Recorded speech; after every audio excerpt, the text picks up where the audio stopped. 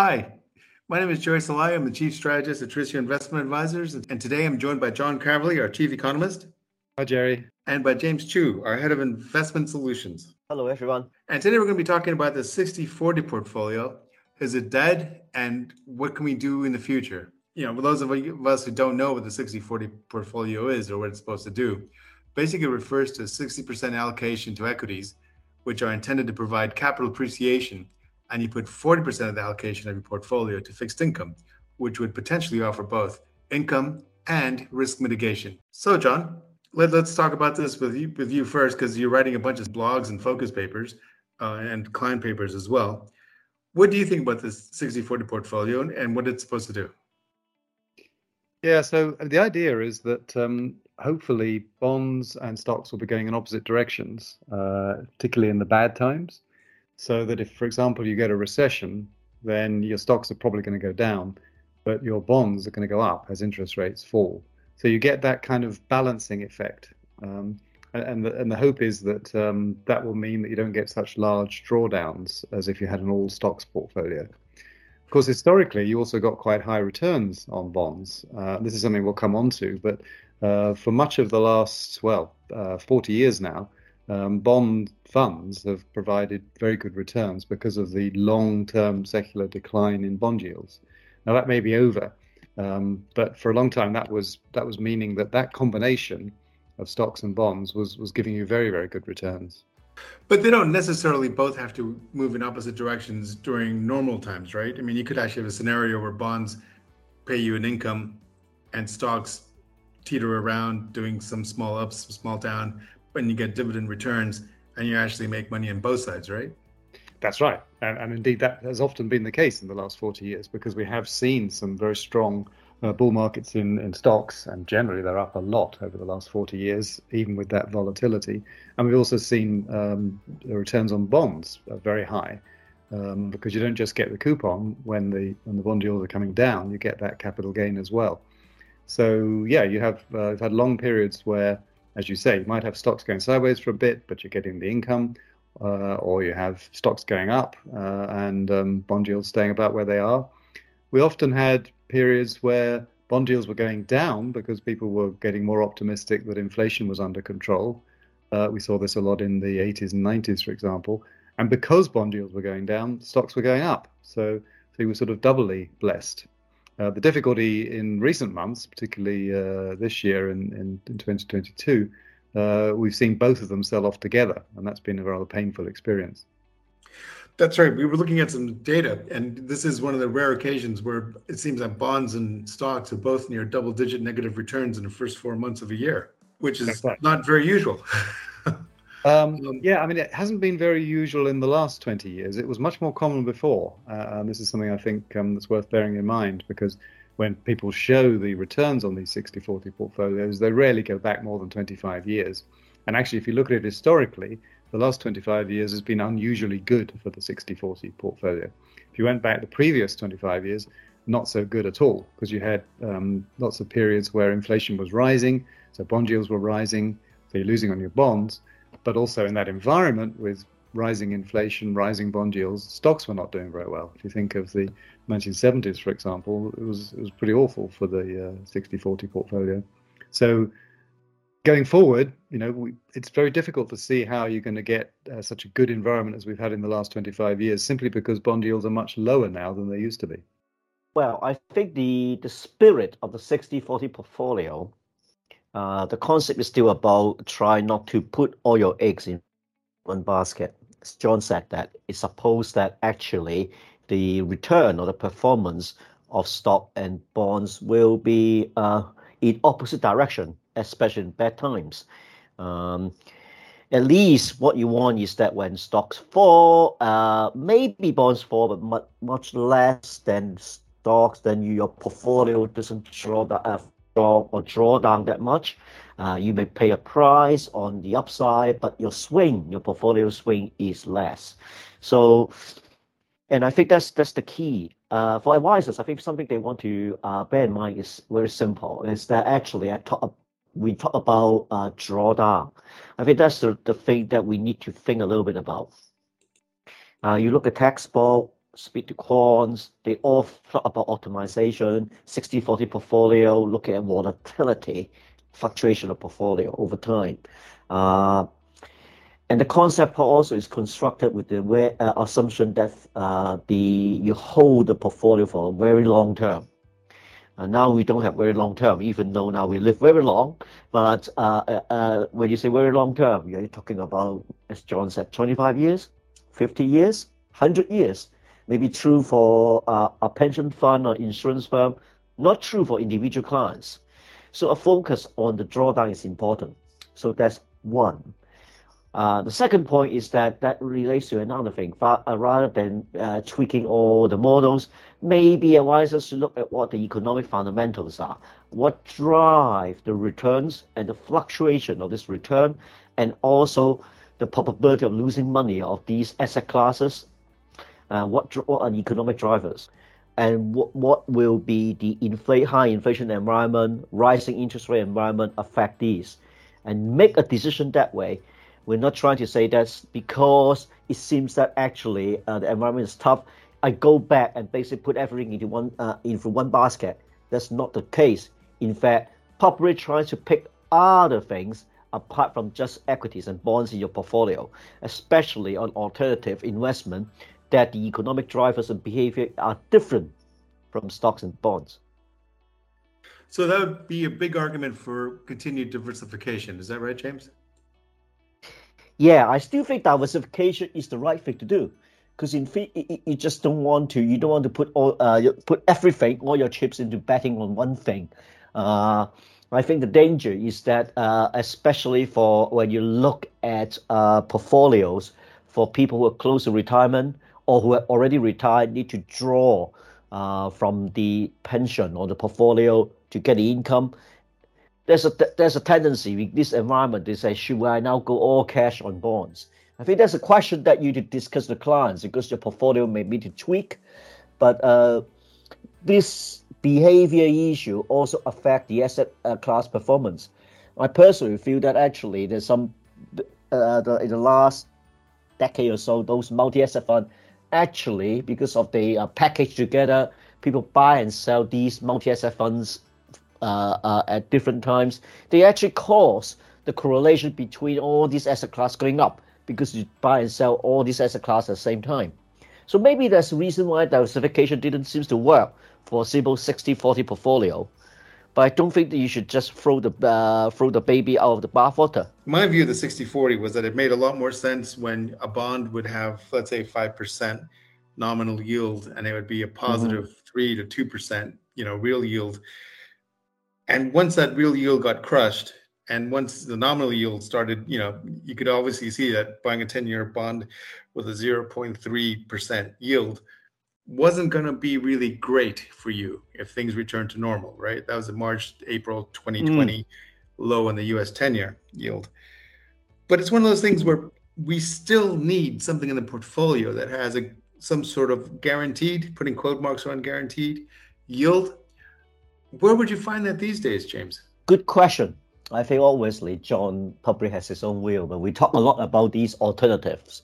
And all we as candidate, people can think about properties or real estates, because obviously that the fundamental investment principle is same, because you invest in real estates or properties, they actually produce an income flow, right. And then you basically be similar to that. Obviously, you can say actually the risk is there because of inflation environment, but maybe there is a concern, especially by investors, and it makes economic sense to own brick and mortars at this point when things are bad, to protect your value. So that's one. And always there's other things like structured products, etc., that actually give you some kind of contractual obligation from the banks to give you some protection of principal and yield. Obviously, you then take the credit risk with the bank, and you need to consider that risk in the economic environment. I think everything has to do is basically there are things out there. We look at the economic fundamentals. Yeah, no, I agree with that. Ideally, you're looking for investments that are more stable than stocks, provide an income, and are not correlated. That would be the ideal thing. But finding things that are more stable is perhaps the easiest part of that. So, for example, infrastructure is an area that a lot of people look at. Real estate, you mentioned. Bank loans is a relatively new area that some investors are looking at. You mentioned structured products. Some people look at emerging market debt, although that's quite risky, I would say. A lot of these things do provide an income, though. The difficulty, though, is getting things that are not correlated with stocks, because if stocks go down, it's often because of the world environment's become more difficult, or there's a recession, and then infrastructure doesn't look so great either, and neither do bank loans. Emerging market debt doesn't look so good, so it's hard to get that great combination. Again, I think that points to the need for diversification, and I certainly think that for many investors, having some really safe bonds in their portfolio, government bonds or very good corporates, should be part of that portfolio. Even if the 60-40 isn't right, they need some at least to provide that stability. I just want to add one point, guys, if you don't mind. I remember years ago, we were actually working together in the same bank. I was shown something that is private equity-based investment, and they keep saying that it's uncorrelated to stock and bond market. And the reason is that the way they value those private equity investment is the way they're cost. So you basically look at it as volatility is as low as 1% per annum, which you and I know is not the case. It goes back to the concept of drawdown.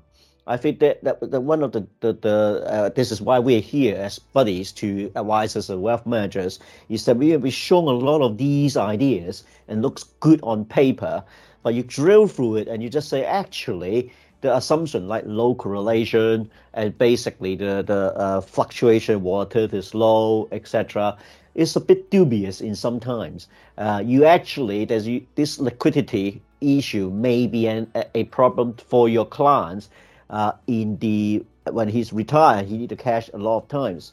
So I go back, I think this is just to look at the client situation and think through the assets carefully and select it accordingly. I think that's 100% right, James. And that's the best way to look at things. Does this work for my client? Does this work to achieve the investment goals that I need to achieve? One of the things that we've always done is, not been shy about calling the markets and taking appropriate action through our, asset allocation process.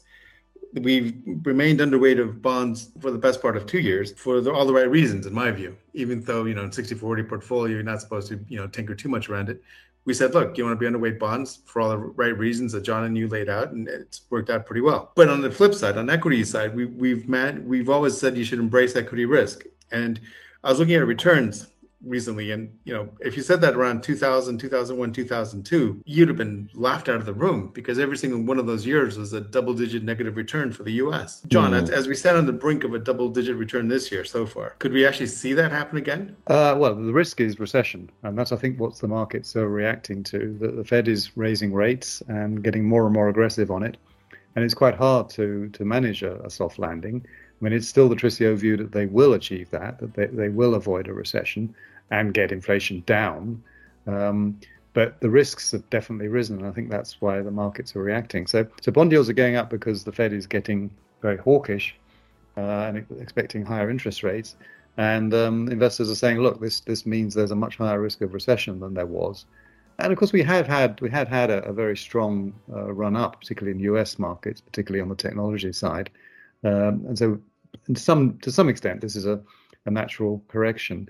And perhaps I could just add, I mean, we've been sort of rubbishing 60-40 a little bit in this in this podcast, but you could make the case that even though it's been pretty awful for the last 4 months, actually it's in a better place now than before, because stocks have come down. They're not as highly valued as before. And the bond yield, the US 10-year, is pushing up close to 3% now. So from this level, it's arguably more attractive. The downside for stocks is less now, and bond yields have at least clawed the way up to 3%. And it's worth bearing in mind that people back in 2019 were saying the 60-40 portfolio is useless because bond yields are so low. And then we got the shock of COVID, and actually having bonds in your portfolio was a very helpful thing to have in March 2020. Exactly. I did some numbers actually on the drawdowns that James was talking about. So in 2020, just on a monthly basis, if you'd had 100% stocks, you could have been down 19%. between sort of February 2020 and March 2020. But if you had the 60-40 portfolio, you were only down 8%. And if you go back to 2008-9, which was a much worse bear market, of course, lasted much longer, 100% stocks, you lost 50%. The drawdown of 50%. That's tough for advisors to explain to their clients. And there's always a danger that clients pull out at the wrong moment. But if you'd had a 60-40 portfolio, you were only, and that's in quotes, only down 22%. I think 22% is easier to live with and sleep on than down 50%. So in those cases, really bad environment, that's where the 60-40 portfolio helps. And some of the other things we're discussing might not do so well at giving you some offset. So where we That's are, right. I mean, the 40%, I mean, we got to keep in mind was liquidity as well, because the whole idea is that you're in liquid bonds, not tied up in something that's illiquid, correct? absolutely right. Yes, very important. Yeah. Yeah. Sometimes I think we try to be too clever, isn't it? Well, especially these times, and say you look at that 4-month performance and say, oh, it's bad, and then people come in, try to ride on the money train and give you fantastic things, back-tested, etc. That seems to work. Perhaps just keep things simple, and as I keep saying, the basic principle of diversification. And remember, 4 months is a very short period of time. From therefore, even for retired people that rely on the portfolio performance is a blip. I think there's always a tendency that we extrapolate things into the future when the markets and the economic cycle does not work that way. John, I don't think we've trashed 60-40. We just, these are some of the problems with it, mostly because we've made so much money in the last 20, 25 years. And then, we ran into a bit of a brick wall at the beginning of 2022. But to summarize things, you think things are going to get better for the portfolio? Is that correct? Well, I think it's a better place to get into it at this point, or if you're holding it, hang on to it. But I would also say, make sure you have considered other investments, other diversifications, particularly income-generating ones that might be alternatives to government fixed income. And on the stock side, also you may want to consider types of stocks that are perhaps a bit more stable. Dividend stocks, for example, utilities even. I mean, there's ways to own stocks which are going to be more stable than other ways. So there's lots. That sounds really good, John. James, any last words for the podcast listeners? Well, I think there's. I think we talked a lot, and I pretty much agree with all what John say. I think that is the key. We have been hunting for yield. I think the low interest rate environment that have distorted a lot of the asset class performance, but that process actually give rise to some new investment opportunities. Now probably it's time to hunt for safety. I think it's just going to inflation environment to protect your wealth.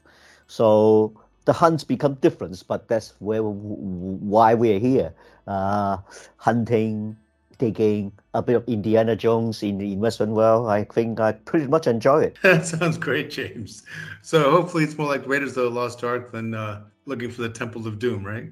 But I like it a lot. I think you probably that Ark is like the inflation genie, which is already out, isn't it? That could be it. But John, James, thanks for your time today. And I hope the podcast listeners enjoy this. And obviously feel free to contact us at info@tricio-advisors.com if you have any questions about this podcast or any other information, and we'd be happy to help. Thank you, guys. Yeah, thanks, Gerry. Thank you.